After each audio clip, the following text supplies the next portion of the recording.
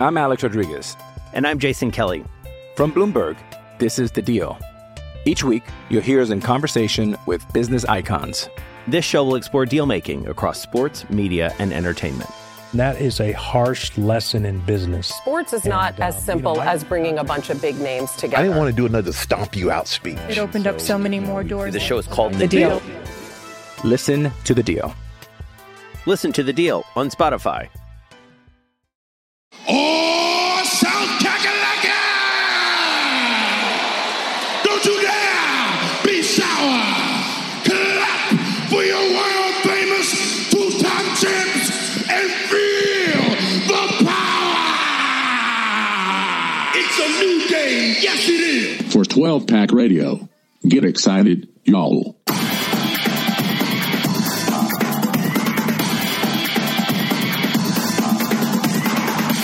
Oh, welcome back, everyone, to 12-Pack Radio, your podcast source for Pac-12 football news, gambling, and the home of the Beta Rank College Advanced Football Statistical Model. Thank you for joining us. It is a beautiful, beautiful Monday morning. Sorry we're late again. We had some traveling. Actually was down in Tucson to watch the Washington Huskies just lay the smackdown on Arizona in the second half. We'll talk about that game, all the other games coming at you. And please subscribe to the podcast on Apple Podcasts, Google Play, TuneIn Radio. You name it, we're there. You can follow us on Twitter at 12-Pack Radio. And I am joined by the president, grand guru of the Beta Rank Advanced College Football Statistical Model, Mr. Rob Bowen. How are you?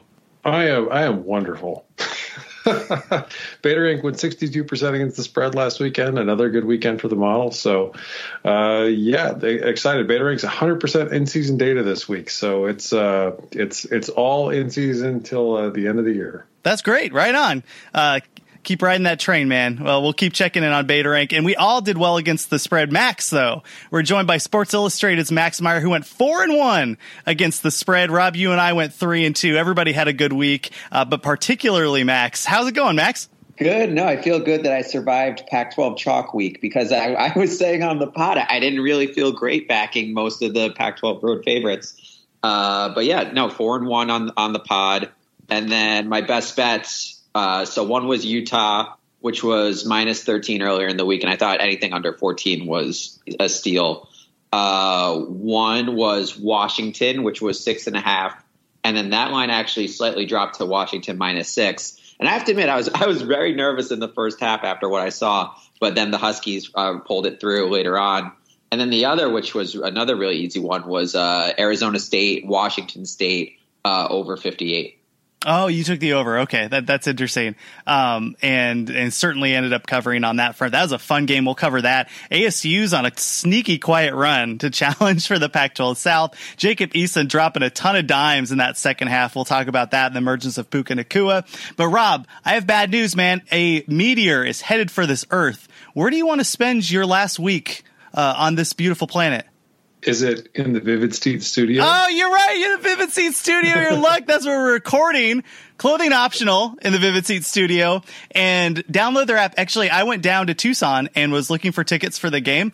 Downloaded the Vivid Seats studio app, and you can get up to $100 off of your first ticket purchase. And I've already used some of the deals on the other ones, like the other competitors. So it was great. I was able to actually use the promo code overtime, and I got like 10 to 15%. I forget what it was off of the ticket. It was the cheapest ticket they could find. And lo and behold, was at the Arizona game. So very, very fun. And let's talk about general impressions here. It was a fun week, and we have some awesome spreads to talk about in this coming week. But Max, give me 3 general impressions that you saw in this past week as we're starting to see some teams emerge as the favorites here in the respective conferences. Yeah, so I would definitely say it was, based on what I took, I was thinking it was a bounce back week for what was considered the Pac-12 elite in Oregon, Washington, and Utah. And Oregon and Utah especially, they just absolutely pummeled Colorado and Oregon State, and it just felt like the one week where there were actually clear tiers on the Pac-12 instead of the muddled parity 12 that we've been seeing so often this year. So with USC Notre Dame, I originally said Notre Dame minus 11.5 on the pod, just because I wasn't sure if USC would get their key guys back who were injured, like Keaton Slovis and Talanoa Hufanga and Elijah Griffin. But once all those guys were cleared, I switched my pick and I took USC. And then halftime rolls around and it's 17-3 Notre Dame. I'm thinking, wow, why did I switch my pick again from the podcast? That's going to make me 0-3 on the season when I do that. But then USC really responded nicely in the second half. And I think what clearly showed was that Keaton Slovis is absolutely the answer at quarterback. He's definitely a sizable upgrade over Matt Fink, who filled in for him after the concussion suffered in the Utah game. And he played, and Fink played the entire game against Washington as well. I mean, USC still has a really impressive collection of skill players. I really like redshirt freshman Marquis Step at running back. They have great receivers. It's just that the defense, for all the talent that they have, it's just still way too inconsistent. And the fact that the offensive line can get beat by 3-man rushes is also really troubling. And then the other game, I guess, is Arizona State, Washington State. And I thought that this would be a good bounce back opportunity for Washington State just because I noticed that Arizona State gave up a lot of big plays in the passing game, and they certainly did against the Cougars. But Arizona State's offense was also extremely explosive, and they averaged, I think, a yard more per play than Washington State did. And I just came away really impressed again by Jaden Daniels, who I think is legitimate as a true freshman. I thought two things that stood out for me were the blowouts that were the Utah-Oregon State game. Oregon State has a good offense. We've talked about it on this podcast, but Utah's defense, I think that game against USC, we'll see what happens in the coming games with Utah, but maybe a blip where they were just over pushing those USC wide receivers and doing a lot of press coverage and just got beat on a couple big plays there. Certainly not the case against USC, where they just laid the lumber, limiting Oregon State, causing turnovers. That was the one thing we had also talked about, Max, was the ability of Oregon not to turn the ball over. That finally, that flip switched in this game against Utah. So really big win for Utah.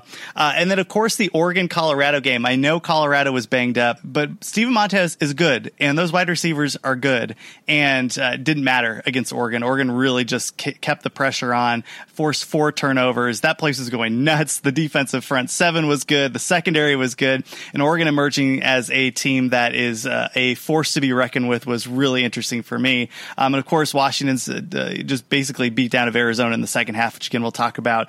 But Rob, what are some general things that stood out in your mind in this past week? No, I mean, the big thing that stood out to me was Utah's performance. I mean, they've been sneaking up a little bit after they woke up a little bit after USC. It wasn't just the USC game. They did not exactly blow through their competition in the non-conference. Utah's up to number 13 in beta rank right now. Their defense really took a jump forward after completely clamping down on the Beavers. They're at number 7. They're at number 16 on offense. Like this is looking like a pretty good Utah team again. So all of a sudden, one of the things that we really expected, they really turned on the switch in the last couple games, and they're coming on strong. I like the Oregon though. They're at number 7 in beta rank. They're playing like, if they can get a little more out of their offense, like somebody that could be a legitimate playoff team in the conversation, because their defense is number 1 in beta rank this week. And that's the highest. We'll see where they finish. No Pac-12 team has finished higher than number 3 in beta rank, and that was Stanford in 2014. So the Ducks right now, with still a lot of football to be played, look like a really, really good defense. Yeah, really good news for the Pac-12. We're starting to have some teams bump into that another level. Rob, I'm curious to see what ASU, where are they ranked right now? Because they and we'll talk about the game, but they just flat out beat Washington State. I looked at that game and thought, I saw the second half, and normally you see a score where ASU outscores Washington State. You think, well, maybe Washington State threw some picks or there was some fumbles, some crazy stuff happened. And no, they just beat them. They were just the better team and really played against still a prolific offense, and that secondary stepped it up. So where does ASU rank in beta rank right now? ASU comes in at 33. So they're at number 45 on offense, number 30 on defense, and number 32 on special teams. And I mean, the defenses, I think, come back to earth a little bit. We found out some things about some of the teams that they played in the early season, but the offense is also starting to play a little bit better than they were.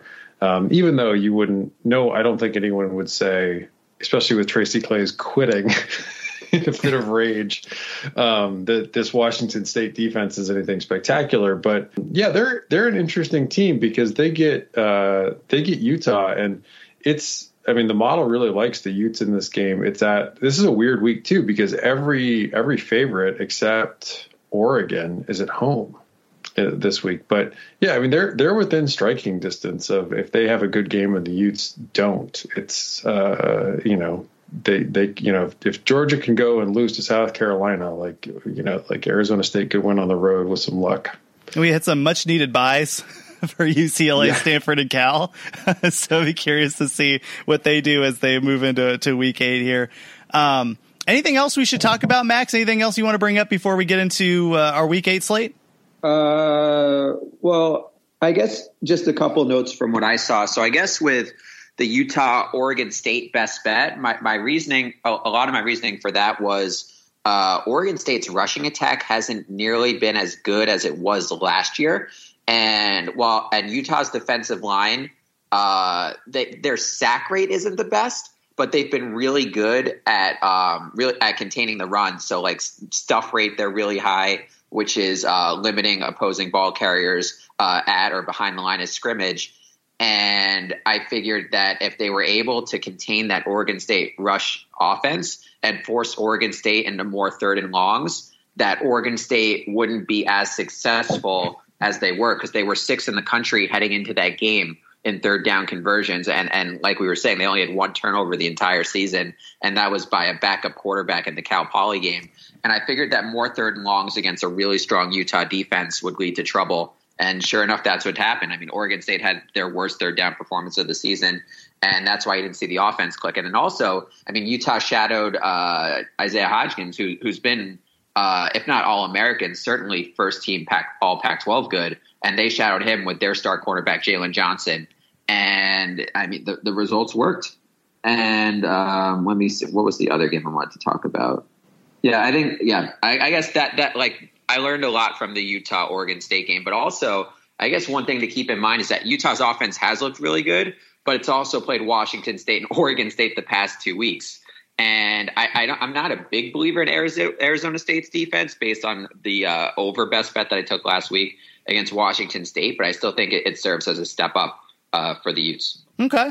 And then doing our picks on the week, we have, again, Max, you went 4-1. You're 28-15 on the year.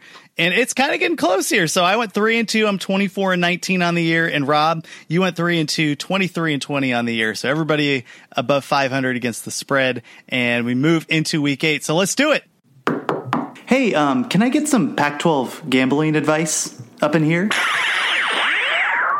Is William Shatner? You want it? Pac-12 gambling lines? You got it. Nice. You want it? Baby, just bust a move. Okay. All right. We're back. And as we talk about our sleazy bets, got to talk about our friends at MyBookie. It's hard to believe it's October already. We had just talked about week 8. It's freaking crazy. College season is just heating up. MyBookie gives more reason to bet on the action, not only your point spread and total, but MyBookie offers in-game wagering. You can track the action and get your props at a good price. One of the things that's interesting is, and Max, you probably can speak to this, it's always important to have a couple books. So if you haven't used MyBookie and you're using another book, check out MyBookie. If you use the promo code OVERTIME, they're going to actually double your first deposit, which is an excellent deal. And it's nice to shop that number every once in a while to get that hook out of the way, or get a hook if you're taking the dog. And what they offer really scratches the surface. We've teamed up with them in October to give you that offer. So sign up at mybookie.ag and use the promo code OVERTIME, and they'll match your first deposit. The promo code OVERTIME. Users get that first deposit doubled. Check it out, mybookie.ag. You play, you win, and get paid. Get hooked up, man. Get that deposit doubled over at MyBookie. I also wanted to give a shout out to one of our listeners who's been talking about the Washington first quarter line, which I think is hit basically every single quarter throughout the year. So just check that out there. That first quarter Washington bet. Keep an eye on that. Let's start. They did it against Stanford? I believe so. He said they were up 7-3 in the first quarter. Yeah. It's pretty crazy. Well, let's start let's start with ASU Utah, Saturday, October 19th at 3:00 p.m. We'll talk Oregon, Washington. There's a lot of time for that, but want to give some love to this. Really, it kind of seems like an under the radar game because everybody is talking about Oregon, Washington, but number 17 ASU is a 13.5 point dog on the road in Salt Lake City against Utah. And both teams, again, had impressive showings. Let's start with ASU here. They beat Washington State 38-34. Jaden Daniels had a heck of a game, 25 for 36 for 300 yards through the air and 3 touchdowns. He also had a rushing touchdown. And Eno Benjamin got his run on, 137 yards and a touchdown. Of course, Brandon Ayuk was everywhere. I just thought this was a really impressive win for ASU, just flat out beating a Washington State team, Rob. Yeah, absolutely. This team looked pretty good, given that they often had, like Washington State's defense isn't great, but Arizona State often had pretty long fields to work with in this game, and they did manage to put up points and do enough to win. And I think that as their offense sort of feels it out and puts it together a little bit, like they're dangerous, even against a team like Utah. Or some of the better defenses that they're going to face, like their wide receivers are so good, and Benjamin's pretty good in the open field too, that they can put up points very quickly. One of the things, Max, that we've been talking about is how ASU slows that game down with Herm Edwards at the helm. And I was so nervous about Jaden Daniels as a freshman quarterback, but this is the third game in a row where he's really just stepped up. Third big game, by the way, for ASU in a row where he stepped up and his numbers just keep getting better. What do you think about this ASU offense? And I know you mentioned you weren't as big on the defense. I'd like to hear what you think about why you're not as big, because I think Beta Rank, there's probably discrepancy between Rob's numbers and what you got there. So I guess first with the offense, Daniels has definitely impressed more than I thought he would early on. I think we've gone over the offensive line struggles early in the season a lot, just that they had a true freshman in Donovan West starting at center, but then when they had their senior Cole Cabral back, he was inserted back into center. West was moved to right guard, and that offensive line has been playing a lot better. But I do have to say, Washington State was able to generate some pressure early in the game against Arizona State. I think they had at least a couple sacks in that one. So, if Washington State's doing that, Utah might be too. But I think you're still seeing an overall improvement, or a much bigger improvement compared to earlier in the season when that offensive line was getting dominated by the likes of Sacramento State. And then with the defense, they're just giving up a lot of big plays through the air with the 3-3-5. Like I saw former USC cornerback Jack Jones, who transferred over to ASU. They were constantly picking on him. And Anthony Gordon, he didn't have nearly as high a yards per attempt as Jaden Daniels did, just because Daniels had it was a 86-yard completion to Ayuk, and I think Ayuk had another 45-yard touchdown. So they got massive plays, and the longest passing play for Washington State was only 35 yards. But Gordon was just consistently slicing and dicing that pass defense. And I think the run defense is really good, and that's where I think that they can match up nicely with Zach Moss if Utah decides to give him a lot more carries than he did against Oregon State, and I think they should, just because they were easing him back into the game plan after he missed the game with injury. And Utah got up pretty quickly on Oregon State, so there was no need to force Moss back into the game once he already showed that he was game ready. He had that 90-something yard touchdown run. So I'm just not a big believer in Arizona State's pass defense. And it wasn't only Washington State that exploited it. Steven Montez had a really big game against it, and Chase Garbers, before he got hurt, he was averaging almost 10 yards an attempt against Arizona State's pass defense. So I definitely think that that's a problem that could really hurt Arizona State against pass-heavy teams later in the season. Rob, I want to give you a chance to rebut, but let's do that when we analyze ASU versus Utah's offense, so ASU's defense and what Utah's been doing through the air and on the ground. But let's talk about Utah first here. Utah 52, Oregon State 7. Tyler Huntley had a really, really efficient game, 14 for 17, about 250 yards and 2 touchdowns. They had 256 yards on the ground. Zach Moss, like you mentioned, Zach, they eased him in 5 carries, but my goodness, they really eased him in 5 carries for 121 yards and 2 touchdowns. Not bad for a 5 carry day's work. We saw some other people jump in there, Jordan Wilmore, and then Damari Simpkins had a pretty good game through the air, 4 catches for 97 yards. And I mean, look, this is Oregon State's defense. We had just talked about how awful it was, but it was nice to see Utah take full advantage. And then on the opposite side, Rob, when you looked at Utah's game against Oregon State, I know we talked a little bit about it in the general impressions portion, but anything you want to expand on in that performance? Because it was pretty dominating. Yeah, I mean, it's worth pointing out that not only did Utah's defense jump up considerably, but they now have the number 1 defense in beta rank in effective rush. So, I mean, that's going to bode well in this game this week. But yeah, they really did a terrific job shutting down Oregon State. And the model basically, it didn't bump the Beavers down a ton. It just jumped Utah up. I mean, it looked at the data, and the best fit was that Oregon State still has a decent offense, but Utah just has a very good defense. Well, this is a good matchup here. Let's talk. Where was ASU just in the full regular ranking, and where's Utah? So it's number 13 Utah and number 33 ASU. Okay, let's talk about that offense and defensive matchup here. And let's start with Utah's offense versus ASU's defense. Where do both of those units rank? So it's the number 16 offense for the Utes against the number 30 defense for ASU. As Max pointed out, there's a run-pass split for the Sun Devils. They are 28 in effective rush and 44 against the pass.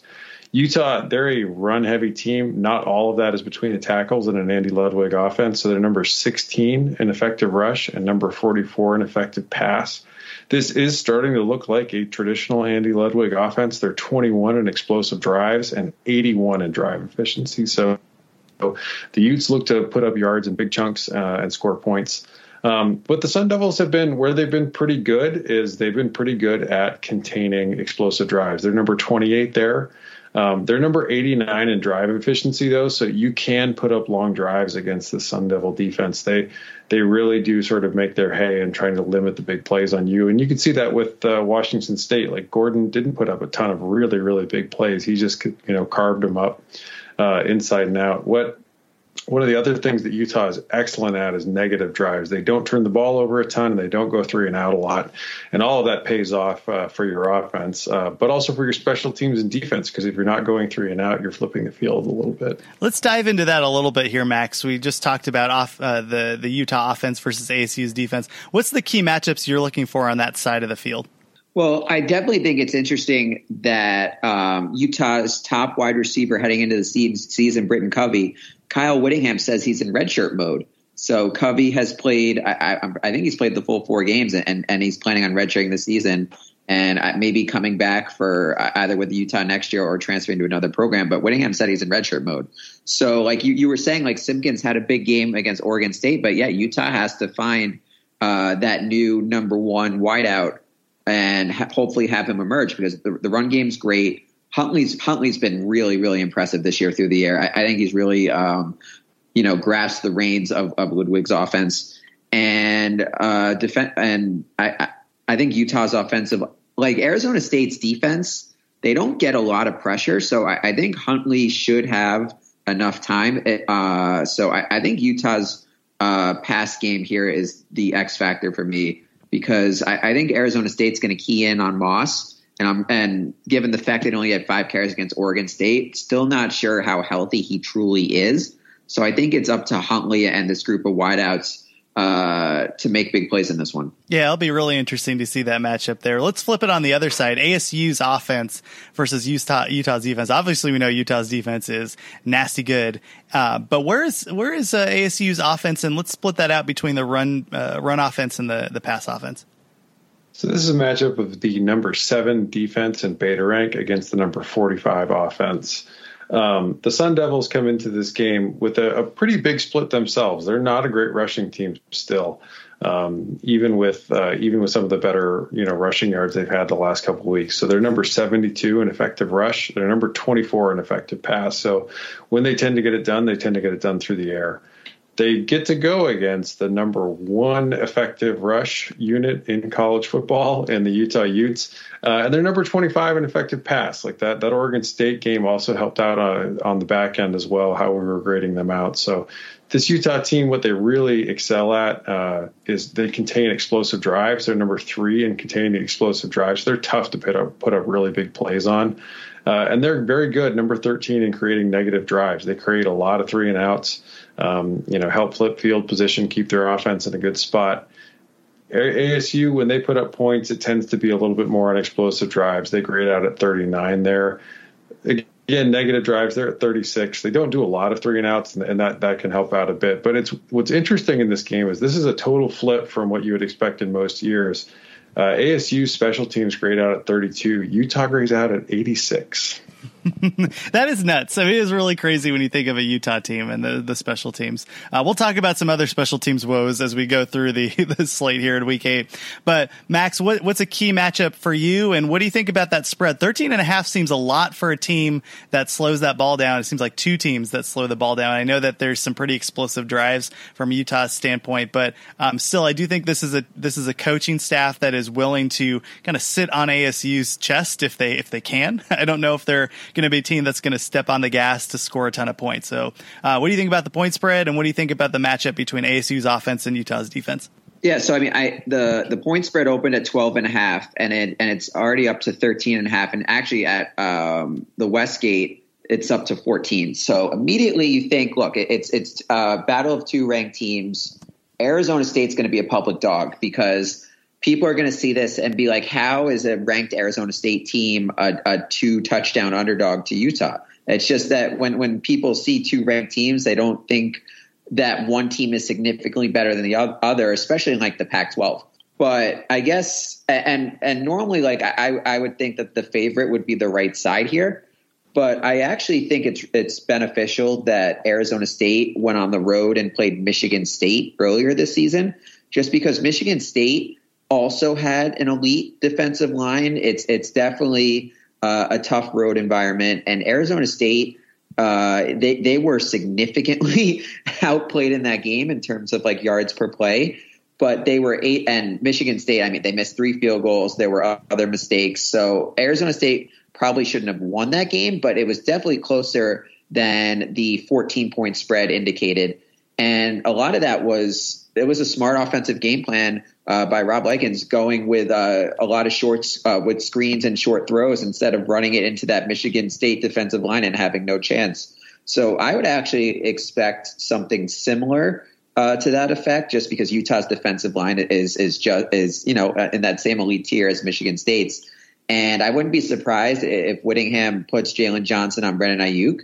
So it could be a big Kyle Williams game if Ayuk is getting manhandled by Johnson on the outside. But I think Ayuk is really, really special as well. So, I mean, he could definitely get his also against the Utes. No, that makes sense. Rob, what does BetaRank have the spread at, and who are you taking? BetaRank has it at 12.5, and it has the Utes with an 82% win probability. I'm going to take the under. I'm going to take ASU since it's gone up. When it opened, I was like, oh man, right on the nose. Where am I going to go? But I do think in this game that ASU is good enough to at least move the ball and keep the ball, for some of the drives, and that's going to eat up some clock. And I do think the Utes, even with this Andy Ludwig offense, like they're not going to have a ton of possessions out there. So that just leads me to think that it's going to be tough to get into sort of 3 possession territory, which is sort of where the line is headed towards. Yeah, 14 points. I'll take them. ASU tries to slow the game down. I'm not certain if Utah is able to step on the gas against ASU. I certainly think that they're going to win this game, but really fascinating matchup. I'm looking forward to watching. Like, I think the line is screaming take Utah, but I just think that Utah's offense is slightly overrated just because they played Washington State and Oregon State the past 2 games. And then also Arizona State under Herm Edwards, they don't get blown out. It's typically like it's a lot of close games, and Herm, he doesn't really play to cover the game, but just because they play these games so tightly, like I was saying earlier in the season, like with Cal and Arizona State, whenever they're double-digit favorites or double-digit underdogs, you kind of have to go, you have to go with the double-digit underdog in those types of games. So I'm going against my intuition with the line, and I'm taking ASU in the points. And then I think I said I was taking the points too. So it seems like we're all in agreement here. We are all firm for Herm. Saturday, October 19th at 12:30. You give me 14 points. I'm firm for Herm any day. Saturday, October 19th at 12:30. Number 12, Oregon opened as a 2.5 point favorite on the road at number 25, Washington. It looks like that line has moved to 3, Max. Is that the case? So I saw that Circa actually opened it at 3.5, and it dipped down to 2.5, and now it's mostly at 3.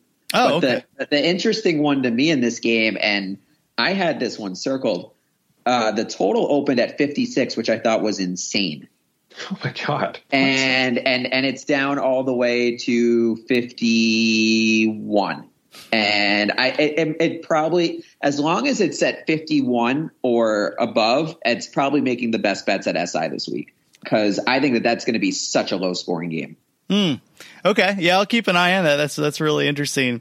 Let's talk about Oregon 45, just laying the wood against Colorado. Justin Herbert had a pretty good game, 18 for 32. 56% completion rate. So I just want to flag that a little bit, but still, I mean, like, they got the job done, obviously. 2 touchdowns. Jalen Redd, Micah Pittman both had some decent games catching the ball. Jacob Breland also had 50. By the way, Juwan Johnson, we finally got him, 2 for 36. So he's on the board. Nice to see him. He was, I really hope transfer really paid off. Well, I mean, I think there were some injury issues, it seemed like, over there. And anyway, it's just good to see him on the field. We'll see what happens. Gives him another big body. I mean, 2 other things to mention. CJ Verdell just gashed Colorado, 14 for 171 on the ground. Dye got in there too with 54 yards. But the other big story, 4 picks from Oregon's pass defense, 4. And they just really made Steven Montez look human. Rob, what stood out for you in Oregon's win over Colorado? I mean, what stood out for me was how good Oregon's defense looked. I mean, don't get me wrong. Like, Oregon's offense also had a pretty good game. Colorado's defense absolutely stinks. So we'll see with that. But their defense came out of that. They're absolutely terrific. They're number 1 in the country in beta rank. They are just rolling. I mean, they're able to get pressure. They're rotating guys in and out on the defensive line and in the front 7. That secondary, which last year I think had some struggles. I mean, they really, really clamped down on a very good wide receiver core from Colorado. And Steven Montez, he's a good quarterback. Like, he's a guy that I absolutely think could go in on day, late day 2 or day 3 of the NFL draft. So that is, they didn't exactly do it against a bad team. Yeah, and Max, you had given the 20.5. I thought that was a lot of points for Oregon to give to any Pac-12 team, and my goodness, they really covered. They needed some some turnovers to get it done, but they well cleared that mark. What did you think? Yeah, well, I mean, I thought heading in, I thought just Colorado, with the state they were in, how banged up they were, and given that I thought that their defense was, I mean, it's either them or Oregon State or I guess even Washington State for who has the worst defense in the Pac-12. And I just thought that Oregon, after they kind of fell flat in Cal, and I think people were starting to question, are the Ducks like a legitimate contender? And I kind of figured that this would be the statement game and that this wouldn't really be a look-ahead game with Washington next. And, it's Friday night standalone game at home. Usually Oregon performs much better at home against in Pac-12 competition. And Colorado's run defense is better than their pass defense, but I still thought that Oregon would still be able to establish their quote unquote, crystal ball identity with being able to run the ball successfully. And I guess I was more surprised with Oregon holding Colorado to just 3 points. I thought that was extremely impressive. I still lean the under in this game, but I didn't think that Colorado would only have 3 points. But Oregon, they looked great, but we'll see what happens when they're away from Autzen this week. Well, next we got Washington 51, Arizona 27. Jacob Eason had a rough first half, and the Washington offense did, but I think that was more of a testament to Arizona's defense, which is surprising to say, but that defense really was not helped out by Arizona's special teams nor its offense in the first half. A lot of stupid mistakes, a lot of bad field position, and really stepped up, holding Washington to, I think it was 10 points at the first half. But then that flip switched, and Jacob Eason really looked impressive, throwing some major like NFL type passes, 15 for 22, 243 yards and 2 touchdowns. Washington also had 207 yards on the ground with Sean McGrew and Salvon Ahmed. But one of the big stories, Puka Nacua, which I know you Washington fans were really excited about him coming into this season. It looked like he was kind of shoved to the side for just because of seniority. A lot of these wide receivers dropping balls, not playing well. And boy, Nacua came through 3 passes for 97 yards. He averaged 32 yards basically per catch. A really breakout game for him. Hunter Bryant had a big play. Aaron Fuller was Aaron Fuller as normal. But Washington's defense, my goodness, 4 sacks, 9 tackles for a loss, and Miles Bryant was everywhere in this game. And Washington, Rob, just turned up the noise on Arizona in that second half and really blew them away. Yeah, absolutely. They did a couple things really well. One was even Nacua made some great catches with good coverage. I mean, and Eason threw some dimes over the Arizona cornerbacks, but it wasn't as if the cornerback wasn't right there. It wasn't blown coverage by any means. So really good catches by Nacua and throws by Eason. And then they were able to run the ball mostly outside. They got outside the tackles, running some power, and really were able to block well. And it made a big difference. And Arizona also, I mean, you don't get housed like that without turning the ball over. And Arizona turned the ball over 4 times and had some really bad special teams. So that will come back to haunt you. You can't even with this Washington team that's a little bit rebuilding, you can't turn the ball over 4 times and expect to be competitive. Max, I ended up taking Arizona in our picks just because Washington has traditionally played bad in the state of Arizona for whatever reason. Arizona tends to play better at home. One of the things I forgot, though, is if you take a look at big games that Khalil Tate has played in, he doesn't have a great track record, and he certainly showed that again. Well, I mean, I guess except when Tate plays USC, just because it's a hometown revenge game. And that's definitely something to look at for this week's game. I actually thought, so first half, I mean, Washington got off to that fast start because of the opportunities they were handed, but that score should have been bigger. And I thought when Arizona came back, and I thought Arizona had a legitimate chance to pull the upset, I just really did not like how Eason looked in the first half. He looked skittish in the pocket. He was like scrambling with his back toward the play. Maybe the absence of center Nick Harris was a detriment to the offensive line in the beginning. But yeah, like you guys were saying, like the flip switched in the second half. I was impressed with Washington's defense in the first quarter. Definitely looked lively again after laying an egg against Stanford. They were able to get pressure. It looked like Khalil Tate just wasn't seeing the field. He was just like, he was running around and he had one of those classic Khalil Tate plays where instead of throwing the ball out of bounds, he runs 6 yards out of bounds to give Arizona like a 2nd and 16 instead of a 2nd and 10. Yep. And that play just absolutely drives me crazy. And he does it at least once a week. But yeah, Washington in the second half, I mean, turnovers definitely played a big role in that.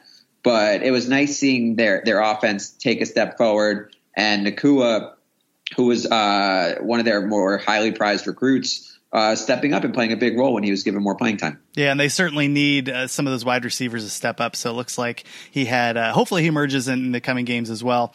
But Rob, Max had talked about Washington's defense, still young, especially that secondary.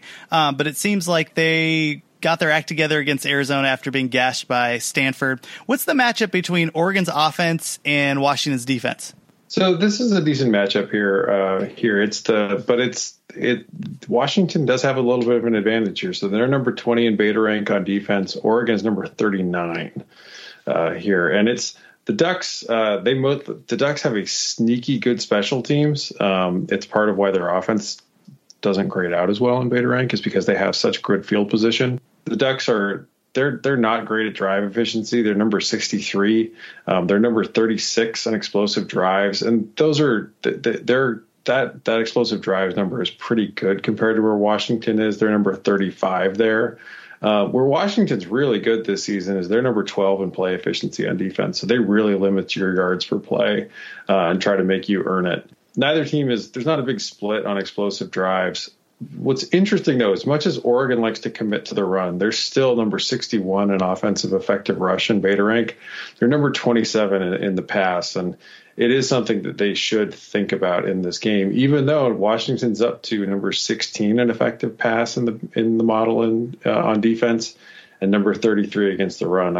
I still think Oregon, they might have a little more trouble. Or Arizona does not have a great offensive line. So the front seven for Washington had one of the better games that they've had. It will be interesting, I think, in this game because Stanford came out and was able to run the ball effectively against Washington. And Arizona actually did pile up some rushing yards against this Washington offense, sort of behind the scenes. Same with USC. USC did too.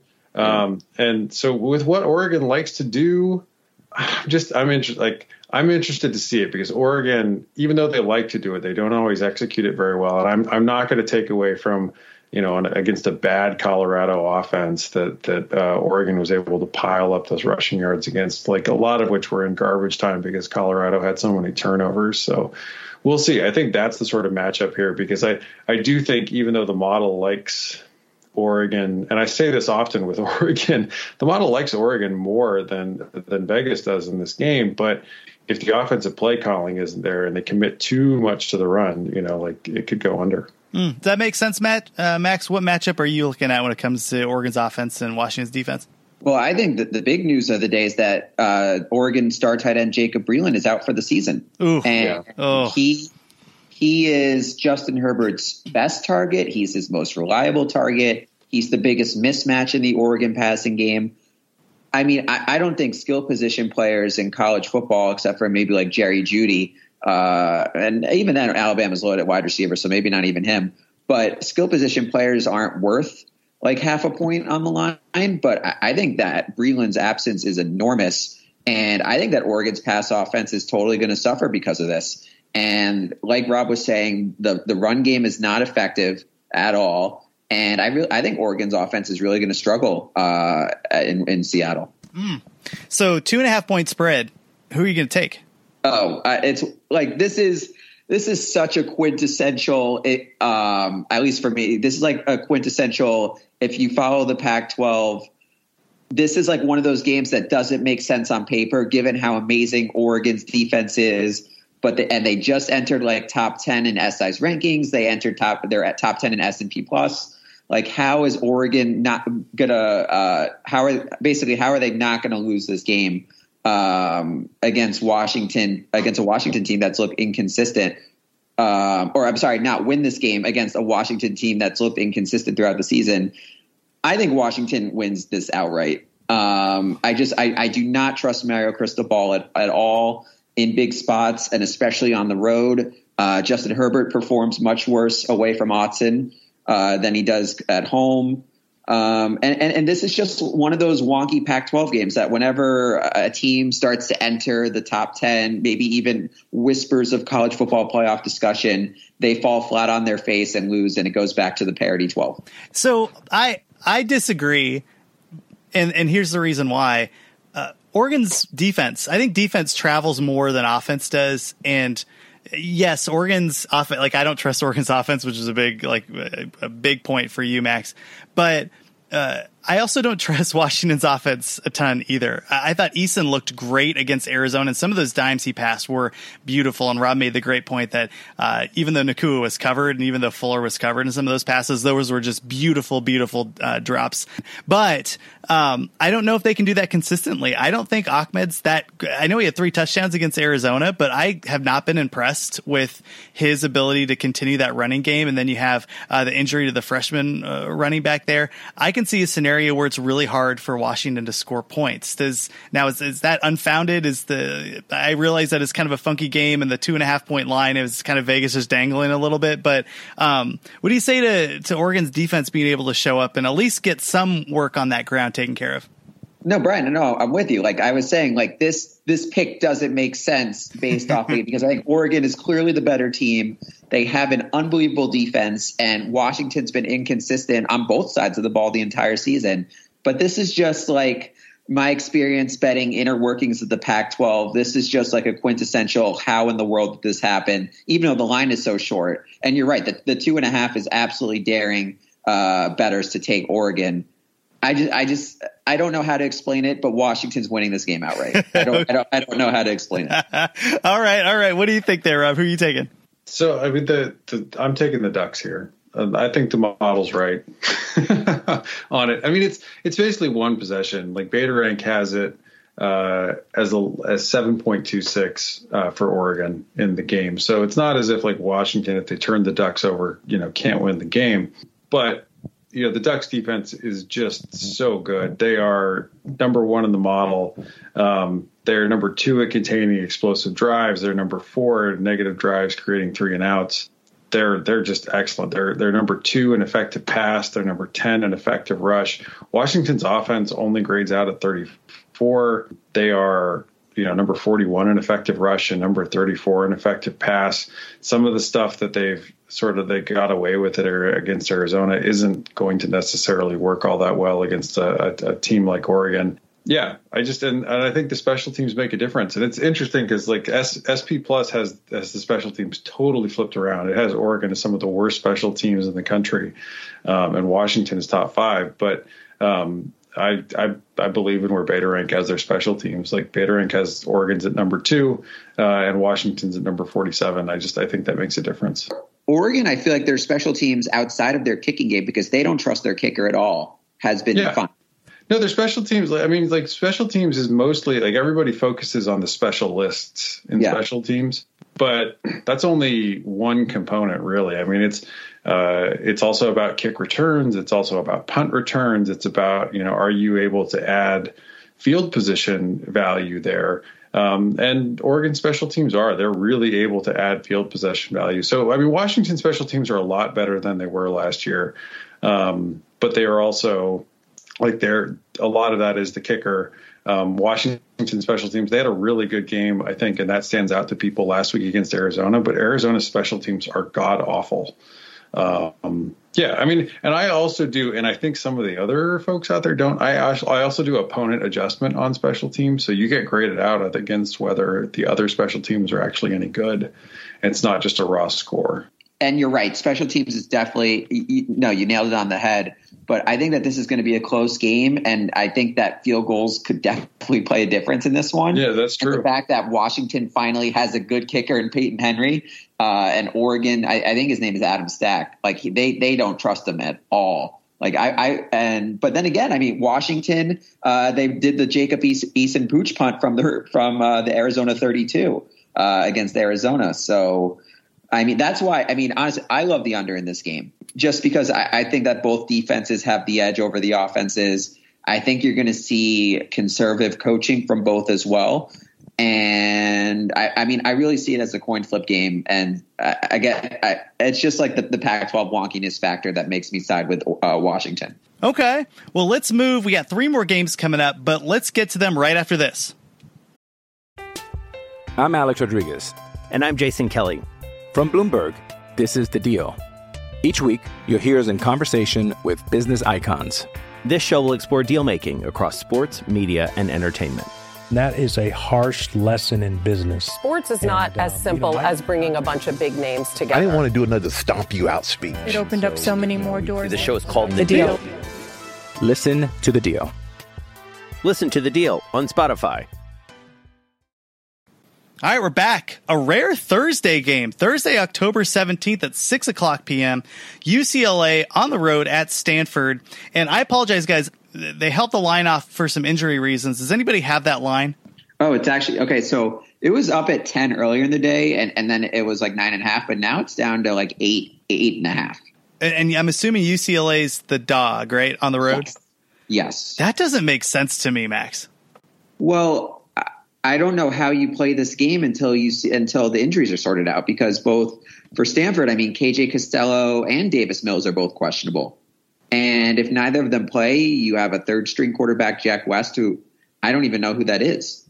And then UCLA, Dorian Thompson-Robinson, he's injured too. Not sure if he's playing this game. I saw one reporter who wasn't well known, but he said that Darnay Holmes is transferring. It's just, I don't know who's playing this game. Yeah, it's kind of a mess. We'll stay away from picking this game for right now. But let's talk at least about where they are in beta rank right now, Rob. So what's the general overall ranking of them? And then we'll kind of break down each unit. So coming into this game, Stanford comes in at number 49, and UCLA is at number 81 coming into the game. So UCLA is actually the worst team in the Pac-12 currently. Congratulations, Oregon State, at being 78. And Stanford sort of holding steady kind of in the 50 range, like not great. You know, held up a little bit by their special teams, which are traditionally very good and sort of one of the unsung heroes of the David Shaw era. They're at number 17. Max, here's a question. Does it really matter if Dorian Thompson-Robinson is playing or not? I just don't think he's good. I mean, I don't think that he's a sizable downgrade from Austin Burton, but I think he's worth at least point and a half toward the spread. Okay. I was just curious though, Brian, when you said that the line doesn't make sense, are you saying that it's too high for UCLA or too low for Stanford? I think it's too low for Stanford. I don't trust this UCLA team at all. I think their offense is bad. I at least think that, I know Stanford's defense has been rough, and I don't want to overblow what they did against Washington. I mean, clearly some teams end up breaking out and then reverting back to the mean. But I do like their front seven. I think that they're going to be able to pressure UCLA, and I don't like their offensive play calling. And regardless of if it's Thompson-Robinson or Burton, I just don't.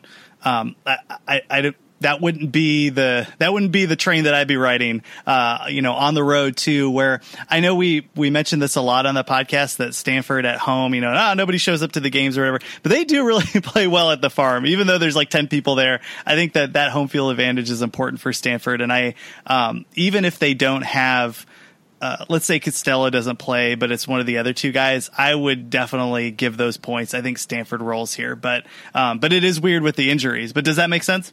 And I mean, to be fair, UCLA plays in a road environment every week because they don't really have much home fans out in the Rose Bowl.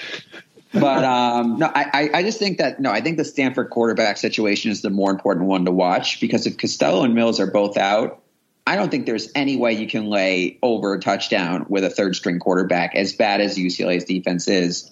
And then it's just like, I also think that there is, obviously this is still player dependent, but the line itself, I think that there's value in UCLA. This opened at 7.5 before getting bet up to 10 to now 8.5. I don't know. It's just like the last thing bettors have on their mind is UCLA getting blown out at home against Oregon State and Stanford pulling off the upset over Washington. So obviously the line's going to be a little inflated towards Stanford. And I know that we've been ripping Chip Kelly all year, but I feel like this is the game that he probably wants most, just because when Chip Kelly was back at Oregon, like David Shaw and those Stanford teams, like they prevented Oregon a few times of finishing with either an undefeated record in the regular season and maybe blocking them from either national championship or a bigger bowl. So I would think that this is the biggest game for Chip Kelly, at least in his mind. And both teams are off a bye, so that doesn't really matter. UCLA still has a lot of talent, and Stanford really has underwhelmed for a majority of the season. And I get that they're riding hot with a 3-point win over Oregon State and the Washington game where the Huskies absolutely laid an egg. But are we really sure that Stanford should be getting over a touchdown over anyone? I guess it would make a difference if it's a healthy Costello or Mills, but I don't know. Like I'm going to wait to see what players are healthy and playing.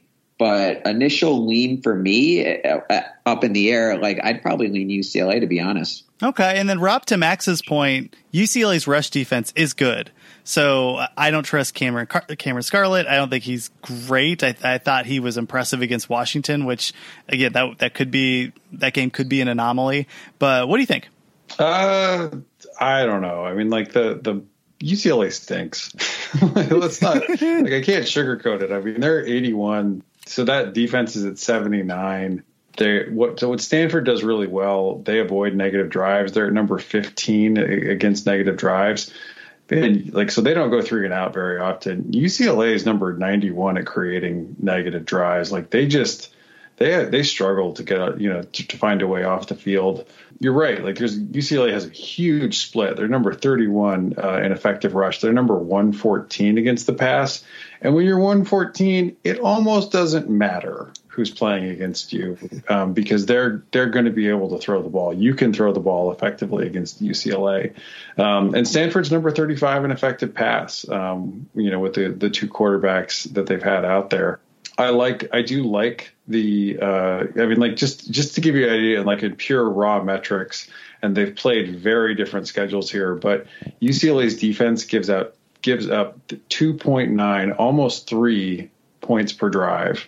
God. That's horrendous. They have an average starting field position of almost a 34. So they're not getting a lot of help. I mean, even like Stanford has played a far tougher schedule, and they're putting up almost 2 points per drive. Like I think this sets up well for Stanford. And then on the other side of the ball, I mean, we've watched unfortunately a fair amount. I watched some UCLA in person this year. Sorry to hear that. Yeah, I know. Well, it was Cincinnati's got a cool stadium, but Stanford's defense isn't great. They're at number 64. UCLA's offense isn't great. They're at number 67. I don't know what I'm going to get out of this UCLA offense, almost no matter who the quarterback is. They're number 76, running the ball. That was something you could count on with this team last year. But Stanford's got a decent split still. I mean, even after Adebo and company sort of showed up in that second half, I mean, that's the sort of question I have in my mind is, so Stanford split. Their number's 37 in effective rush. Their number 94 still in effective pass after those games where USC and UCF just really went right after their corners. I don't know. I mean, I think if the Stanford back half of their defense shows up the way they did against Oregon and against Washington, I mean, I think Stanford has this game pretty handily. All right. Well, we'll keep a look in that line, and we'll make sure to tweet out some injury updates as they go on. Betarank's got it at 10. Betarank's got it at 10.36 for Stanford with the home field. Okay. My initial lean will be giving the points, and same thing on your end, Rob? Yeah. I mean, if it's under 10, I'm going to take the Cardinal. This will be a week where we could catch up on Max. We'll find out. All right, moving on. Saturday, October 19th, 11:30 a.m. Early game. Oregon State is a 10.5-point dog on the road against Cal. We did talk about the Oregon State-Utah game, but just a couple Oregon State numbers here. Jake Luton, 17 for 34, 131 yards to the air and an interception. No touchdown passes. Only 48 yards rushing against Utah. Oh, my gosh. And, it's not as if, I know there's been some injuries on Oregon State's side, but that's a pretty worrisome number. Isaiah Hodgkins had a decent game, 8 catches for 77 yards. The one bright spot, the defense had 7 tackles for a loss against Utah, which was good. But my goodness, they got hosed, and they now have a trip to Berkeley, who comes off of a bye, Rob. Or let's go with you, Max. What are your initial impressions here of this game? This line didn't make any sense to me. I know that Oregon State just got blown out by Utah, but I think that this line is too high. I think anything above 7, I'd be taking Oregon State, anything above 7. I just think that this is an overreaction spot. I still like Oregon State's offense. I mean, it's going to – Jamar Jefferson, I think, is doubtful to play this one, so it's going to be all Artavis Pierce on the ground. And Cal's defense has regressed, especially defending the run. So I think with the blowout, I think that you'll kind of see Jonathan Smith think that maybe we should go back to our roots and try and run the ball a bit more. And then also, I mean, Cal's offense, 4 of their offensive linemen are injured, and at least 2 of them are out for this game. And like you were saying with the tackles for loss, Oregon State's defense has really improved in generating havoc. And if you're forcing Devin Modster to throw out of 2nd and 3rd and longs, I just think that the Cal offense really could have a tough time even against Oregon State's defense. So to me, it's the strength on strength. It's Oregon State's offense against Cal's defense. but this is a Cal defense that I think is slightly overrated just because of how much they've regressed, and an Oregon State offense that I think now coming off the Utah blowout is now slightly underrated. And last Cal game, I know that we covered with the Cal plus 21 at Oregon, but that was a game that Oregon probably should have won a lot more just because they had the Troy Dye fumbles and they had the Herbert red zone interception, and one of those fumbles by Dye came in the red zone. Like that game could have gotten out of hand early. And luckily for Cal, they got the turnover luck. So that's why the game was so close. I just think that the line, it's too high. I think I agree with you here, Max. The flip argument would be, nothing gives you a cure for a terrible offense like Oregon State's defense, but Monster's really going to have to show up in this game. Let's start with Cal's offense against the monstrosity that is Oregon State's defense here, Rob. What do the numbers tell us? So it's the number 60 Cal offense against the number 127 Oregon State defense. They moved up one, right? Yeah, congrats. Yes, you're not. This Cal offense isn't great. They're not grading out great. I mean, that's a very low-level Power 5 offense right there at number 60. And that includes some of Jace Garber's, too, I would assume. Garber. Yeah, I mean, so like the model does have an exponential decay built in to try to handle time. So there is some recency bias in the model to try and weight more recent games in a bit more to try to catch some of that effect. But you're right, like some of this data is with Garber's in there. Cal has a decent offensive split. They're number 45 running the ball. They're number 66 passing the ball. Oregon State, I mean, they're number 125 against the pass and number 119 against the run. This is just a really, really bad defense. I mean, I fully expect Cal is going to, be able to put up 30 points on these guys. And they Cal has an advantage on special teams. They're number 51 versus 108. I don't know, like this feels like Cal's had plenty of time to prepare. If Modster has to play, he's had first team snaps for an additional 2 weeks. I'm not like some massive believer in the Cal offense here, but against the Oregon State defense, like you should feel confident in almost anyone. Well, let's flip that on its head here, because I think one of the really interesting matchups is that Oregon State pass offense against a really good secondary in Cal's defense there. What are the numbers there for that matchup, and then just for Oregon State's offense against Cal's D? Yeah, so this is an interesting matchup because, as Max pointed out, they have regressed. They're at number 125, or not 125. They're number 25 in beta rank, which is higher than we expected coming into the season by about 10, 12 spots. Oregon State's offense, even after that hideous performance against Utah, is number 8. What in the splits, that's where it gets interesting because Cal's defense, the back end, that secondary is still excellent. They're number 8 in effective pass. They kind of stink against the run. They're number 56 against the rush. And you can run on this Cal offense. Oregon State, they're number 26 in effective rush. They're number 12 in effective pass. It's going to be tough for them to get the passing game going. They're going to have to run to be able to set that up. And I think they can. I mean, I don't think that's impossible for them to do. But Oregon State, they have great play calling. They're awesome at drive efficiency, so they're number 6 there. They have a big advantage there against the Bears, who most of their positive grade. They're number 24 at containing explosive drives. You can, if you're patient and have some good play calling, put up some points against this Cal defense. Max, what would it take for you to give those points to Cal? What are they going to need to do to actually cover a 10.5 point spread against a pretty prolific offense in Oregon State? So sorry, you're asking what line I would need to back Cal? Yeah, I would take Cal at 6.5 or lower. Okay, yeah, I think I'm rolling with you. I think that's a lot of points to give. What does Beta Rank have the line at? Beta Rank has it at 15 with the home. Wow, It really, I mean, Oregon State's at the level of a very bad. I mean, they grade out like Kansas. That is a huge split between offense and defense. I mean, this is a team that went out and lost to Hawaii, on the road. that's not crazy. Like Hawaii, I mean, this defense is really bad. Anybody can put up points on these guys. All right. I feel like with the Hawaii loss, though, that was a 31-28 game. I feel like limiting Hawaii to 31 points is a win.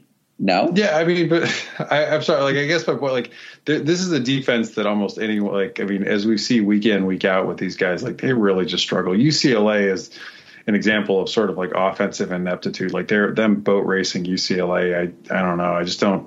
I'm not all that impressed with that. Like, I need to see more out of this defense. Now, if they come out and shut down Cal again this week, because Cal can, as they showed against Washington, like, Cal can run the ball, from time to time. Now, they didn't against Oregon very well, but not many people are going to run the ball very well against Oregon.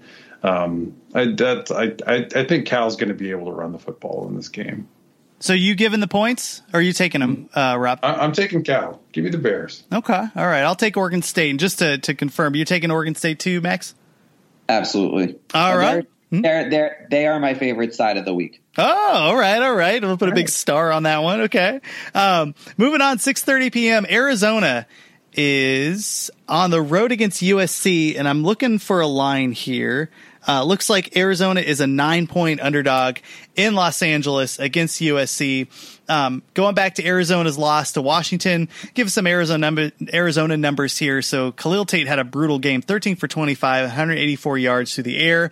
He had a touchdown, an interception, and a fumble, and an inexplicable one where he threw the ball backwards and basically gave up a touchdown in a really crucial part early in the game. Arizona had 151 yards on the ground. J.J. Taylor looked pretty solid, 18 for 89 and a touchdown. Nathan Tilford, one of the bigger backs, kind of that third big body that they have, had a really solid game, 6 for 49 and a touchdown. And Michael Wiley was also on the ground doing a pretty good job. Defense was pretty solid again in that first half, but just really some great plays by Washington in the second half. I think it was more Washington's offense rather than Arizona's defense that led to that explosion of points in the second half, which was fueled, by the way, by Arizona's 4 turnovers. Max, when you're taking a look at this here, 9 points seems like a lot to give a team against USC, but what say you? Well, I mean, my guy covering Clay Helton, once again covering as an underdog against Notre Dame. I mean, I think he came into the season with the worst against the spread record ever as an underdog coach. And I think it was out of all coaches that have been an underdog 5 times, but he's 2-0 as an underdog this year against the spread. So baby steps there. That being said, not ready to trust the Clay Helton coach team as a near double-digit favorite. USC really tends to struggle against mobile quarterbacks. And like I said earlier in the podcast, Khalil Tate has had a lot of success against them. I mean, sure, there's like the revenge-based narrative that he was, Sarah high school quarterback, wasn't offered as to be USC's quarterback, and now is at Arizona and wants one last shot at USC and to beat them. But I mean, USC against Notre Dame, like it was a 3-point game. And I was impressed with how USC's offense responded, but they gave up 308 rushing yards to Notre Dame last week. That defense is so hard to trust. And I know Arizona's run game has not been nearly as explosive as last year. And I think what Rob was saying that the offensive line hasn't been good. And I'll definitely take your guys' word for it because you know Arizona more than I do. And I think USC's defensive line is certainly talented, but the way that they get gashed on the run, it's embarrassing for the level of talent they had. I think Clancy Pendergast has long overstayed his welcome as defensive coordinator. I was actually kind of surprised that Helton retained him this offseason. I really think that 9.5 is a lot for USC to be laying here. And I don't think Arizona is a great team, but I don't think that they're bad. And I really I feel like last week the coaching mismatch between Chris Peterson and Kevin Sumlin really showed itself in the second half. Sumlin and Helton are I think on similar planes in that department. So yeah, no, I think it's Arizona for me in the points. One thing to mention is out of Tucson, there's some grumblings that Khalil Tate is may or may not be injured. He looked a little hesitant to run against Washington, particularly in the second half. And man, when Arizona, he was running for his life to the sidelines. He was doing that. Yeah. Like that. I mean, he may not have been going north and south, but he looked pretty quick going east-west. I'm glad you brought that up. That is true. Hey, let's talk about USC real fast too. I forgot to bring up the score here.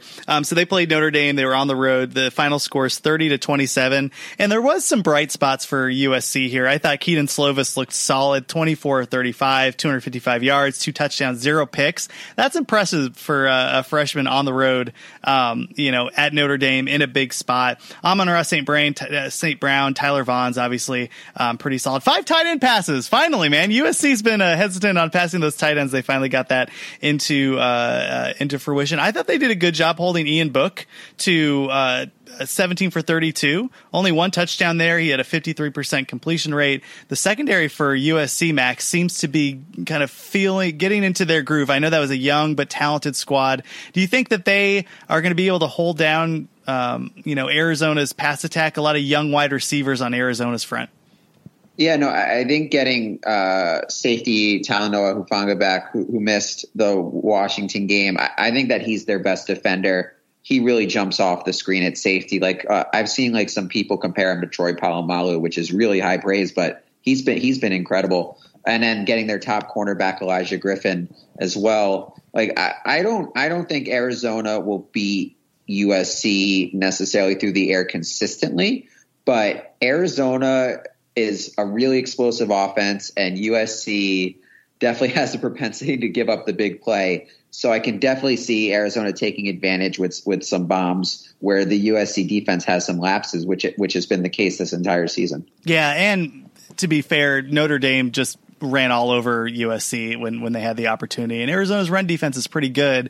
Run offense is pretty good. Let's talk about Arizona's offense against USC's defense. Rob, what does Beta Rank say?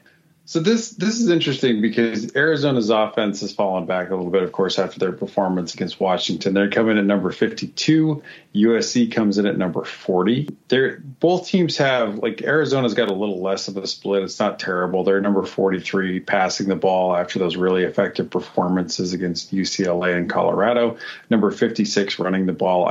We've talked about this. I don't think the offensive line is quite as good as they were last season. USC, however, as Max pointed out, they grade out at 60 against the run. They are not great against the run right now, and they do seem a little susceptible to the cutback and overcommitting.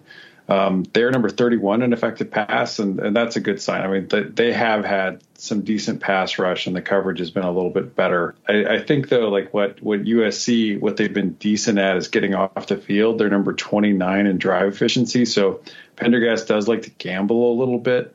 And his blitzes do pay off in helping them get off the field a little. Arizona is not super explosive like they have been in years past, so they're number 77 there currently on offense, and that's a little bit different than where they were sort of grading out last year with this Mazzoni offense. They need to be able to find a way to put up big plays in this game, because USC certainly looks like a team that's going to put up some big plays. And the special teams are an advantage for USC. USC special teams are not great. They're number 72, but Arizona's number 115. Yeah, it's been brutal. Arizona special teams, which could be a key in the game. Muff punts, missed field goals, just bad, stupid decisions. On the flip side here, USC's offense, one of the things that worries me is just I think USC is going to be able to run on Arizona's front seven. And I think their wide receivers are significantly better than anything that they've seen this year. And that makes me nervous on the road. I know 9 points is a lot, but I can see a scenario where Slovis at home lights up the secondary to an extent where they keep this game out of reach. But what does Beta Rank say? So Beta Rank in this game on the other side of the ball, USC is number 7 in effective pass. They're number 69 in effective rush. Arizona's got a little bit of a split. They're number 48 against the run, number 59 against the pass. Overall, it's the number 19 offense against the number 53 defense. But USC's all big plays. They're number 15 in that. So that's a big advantage for them. I really worry about the USC wide receivers. Arizona's cornerbacks are not big. Their safeties are not big. USC's receivers are going to be able to climb the ladder and get the ball. Betarank has this with the home field add-on for USC as an 11.86 favorite for the Trojans. It likes USC in this game. I'm going to give the points. 9 was a lot, but the more I think about this, the more I don't trust Tate. I know it's USC. I know it's like a game he wants to play, but I don't trust USC either. I'm not betting this at all, but I can see a scenario where USC just takes care of business and keeps this game out of reach. But Max, who are you taking? Well, it looks like we're all pessimistic against our teams in this one because I'm going Arizona. All right. It'll be a fun game to watch, that's for sure. But I definitely not going to put any of my. It might not be a fun game to watch at all. The total for this game is 67, which I thought I think Arizona, USC, and Colorado, Washington State opened at similar totals. And I think that Colorado, Washington State is clearly going to be the higher scoring game. I think so too. That makes sense. But man, those wide receivers against Arizona's defense, I don't know. Well, we'll see. USC's just they're. I know that they have so much talent. They're just plagued by inconsistency, and I think it was a stat that USC has lost the turnover battle in 16 straight games. Oh my gosh, which is unfathomable. Just because they're -7 in turnovers right now. Really? Yeah. Yeah, they're worse than the Pac-12. Wow. Yeah, I'm not surprised, but I just feel like turnover luck, turnovers just like generating and losing them, it's so fluky. So the fact that USC has this 16-game negative turnover differential streak, it's astounding. We should have done this game first. I forgot that it was both of our alma maters, but well. Final game here, 4 p.m., Colorado on the road against Washington State, and Colorado, as beat up as they are a 13.5-point underdog on the road in Wazoo. This is a funky game here. Now, of course, Washington State had, I thought, a pretty good game against Arizona State. Just ASU was a better team outright. Gordon had a decent game, 44 for 64. He passed the ball 64 times, which is crazy town. More than 450 yards, 3 touchdowns. Max Borgi, 9 of 31 and a touchdown. Getting it done on that ground, man. Keep that going. 9 wide receivers caught a pass, but just outplayed by a better ASU team. But at home against a Colorado team that just looked awful against Oregon. And Wazoo's a sneaky place to play, Max. I'm curious what your general thoughts are right now before we get into the numbers. Sure. So I guess first thought is that Colorado beat Arizona State. Arizona State beat Washington State. So Colorado should beat Washington State, right? And then all of a sudden you see this 13.5-point spread. And Washington State's winless in the Pac-12. So, it's like, what is Vegas thinking? This was actually the one favorite that jumped out to me this week. I think that this is absolutely a game where Washington State takes out their frustrations. Both these defenses are really bad. I trust just with their short passing game and how many weapons Washington State has. And Colorado has good wideouts. I think Chenault's still banged up, though. But I just think Washington State has the deeper stable of wideouts. They have the better running back in Borgi over Fontenot and Mangum. They have the better offensive line, and especially with how quickly Gordon gets rid of the ball, I just don't see how Colorado gets any pressure at all. I think Washington State blows out Colorado in this one. I really do. I tend to agree, Rob, but and let's start with Washington State's offense against Colorado's defense, because my goodness, those numbers probably jump off of the paper. Yeah, so this is the number 7 offense against the number 116 defense. There's nothing particular that Colorado does except they are good against the run. Not that that's going to do them a lot of good in this game. They're number 70 in effective rush, number 122 in effective pass. Washington State, number 3 in effective pass, number 124 in effective rush. Washington State, they are not great at drive efficiency. They like to put up big plays. They grade out at number 4 in explosive drives. So if they can, they're going to put up some points early. Gordon, it's hard because they do throw short so often, but he does throw deep more than Minshew did last season. However, I kind of like Colorado in this game, because on the flip side of it, it's the number 33 offense versus the number 118 defense. Colorado's good at drive efficiency. They can stay on the field. Washington State, number 87 in drive efficiency. Washington State is particularly bad. Number 124 against the pass. Colorado's split is they're number 17 throwing the ball, number 70 running the ball. This is just a game that I don't know. I don't think Washington State's defense is going to be able to shut down or slow down Colorado's offense. I don't think Colorado's defense is going to be able to shut down or slow down Washington State. And Beta Rank has it as a much smaller favorite for Washington State. They're at 8.74 in the model. I like Colorado against a number that high. Montez, I think, bounces back. Okay. One thing to keep a lookout for that scares me a little bit when taking Washington State is I think Alex Fontenot and Jared Mangum are good. I just don't think their offensive line is great. But against a Washington State defense, I think they both have a pretty solid game on the ground, and you see Colorado move the ball through the air and on the ground. I just think that Washington State's going to drop a 50 burger on Colorado. We'll see what happens in that game. But I will give the points. I'll take Washington State. Rob, you're taking the points. You're taking Colorado. And Max, just to confirm, you're on the board for Washington State? Yeah, my only favorite this week. I'm happy I'm back with dog heavy week after last week. And I guess one other thing, I feel like even if Washington State gets off to a fast start in this one, you know that Mike Leach isn't letting his foot off the pedal just after the UCLA collapse. Like, he wants that first Pac-12 win bad, and he can't really afford his defense to let Colorado back in the game. So I just think it's going to be full pedal to the metal type of affair if Washington State gets off to a quick start. Well, it's almost like which of these defenses, and I don't think that there's any indicator amongst them like what is, but this game might turn on if somebody gets a turnover. If Washington State manages to get one or two interceptions, I think it goes over. If Colorado gets one or two, they could even win the game.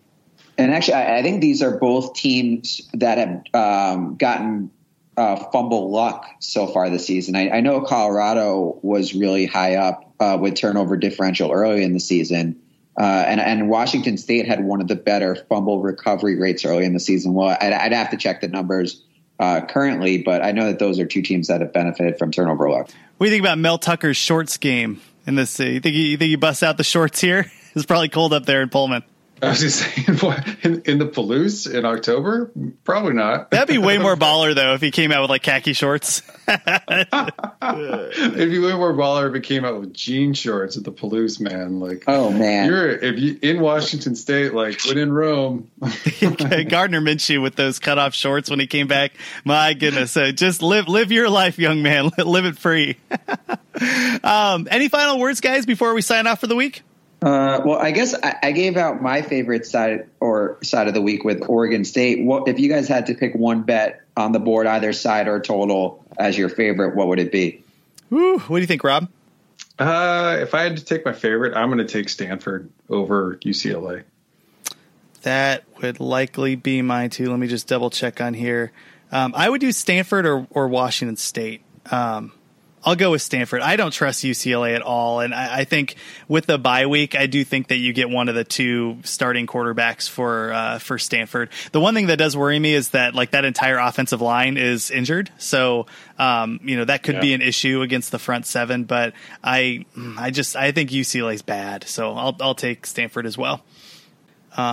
Cool. Well, let's leave it there, guys. Thank you for joining. And again, follow us on Twitter at 12Pack Radio. Max, where can people find your work? You can find me on Twitter at the Max Meyer, or if you go to si.com/gambling, you'll see my college football best bets. How I've been doing it recently is I've been doing one Pac-12 best bets. Thank you, SI editorial freedom. One Pac-12 best bets article, and then one best bets article for the other conferences that are less important. So last week, 3-0 for Pac-12, as I said, and then 2-0. I took two home underdogs with Tennessee beating Mississippi State outright and Temple beating Memphis outright. So I'm 26-15 on the season, which I think is 65%, and just hoping to keep it rolling there too. Max is hot fire right now, so definitely follow him. And one of the things on our end, so we at Wildcat Radio just started the Saul Bookman Show. We're really excited about that, and that's going to free me up to do a little bit more here with Beta Rank and the website. So keep a lookout for that. We're going to have a few more articles and stuff. It gives me a little bit more freedom to be able to put out some content. Really great website, though, Rob, with your numbers on there. What do we got going? We got a lot going this week. I mean, it's not quite an exciting week of football outside of the Pac-12, but in the Pac-12, this is one of the better weeks with Utah and Arizona State, and then the Washington-Oregon game. But you can peek ahead and look at next week, which will be Ohio State, Wisconsin. If you look at the team comparison tool, which is number 1 versus number 4, and then the week after that, it's number 2 versus number 3. It's going to be LSU and Alabama. And you can peek ahead and see what the model thinks based on current data. Ooh, right on. Okay. Well, tune in, sharpcollegefootball.com. You can check out all of Max Meyer's stuff on Sports Illustrated Gambling, doing some really great work there. And we will catch you guys next week.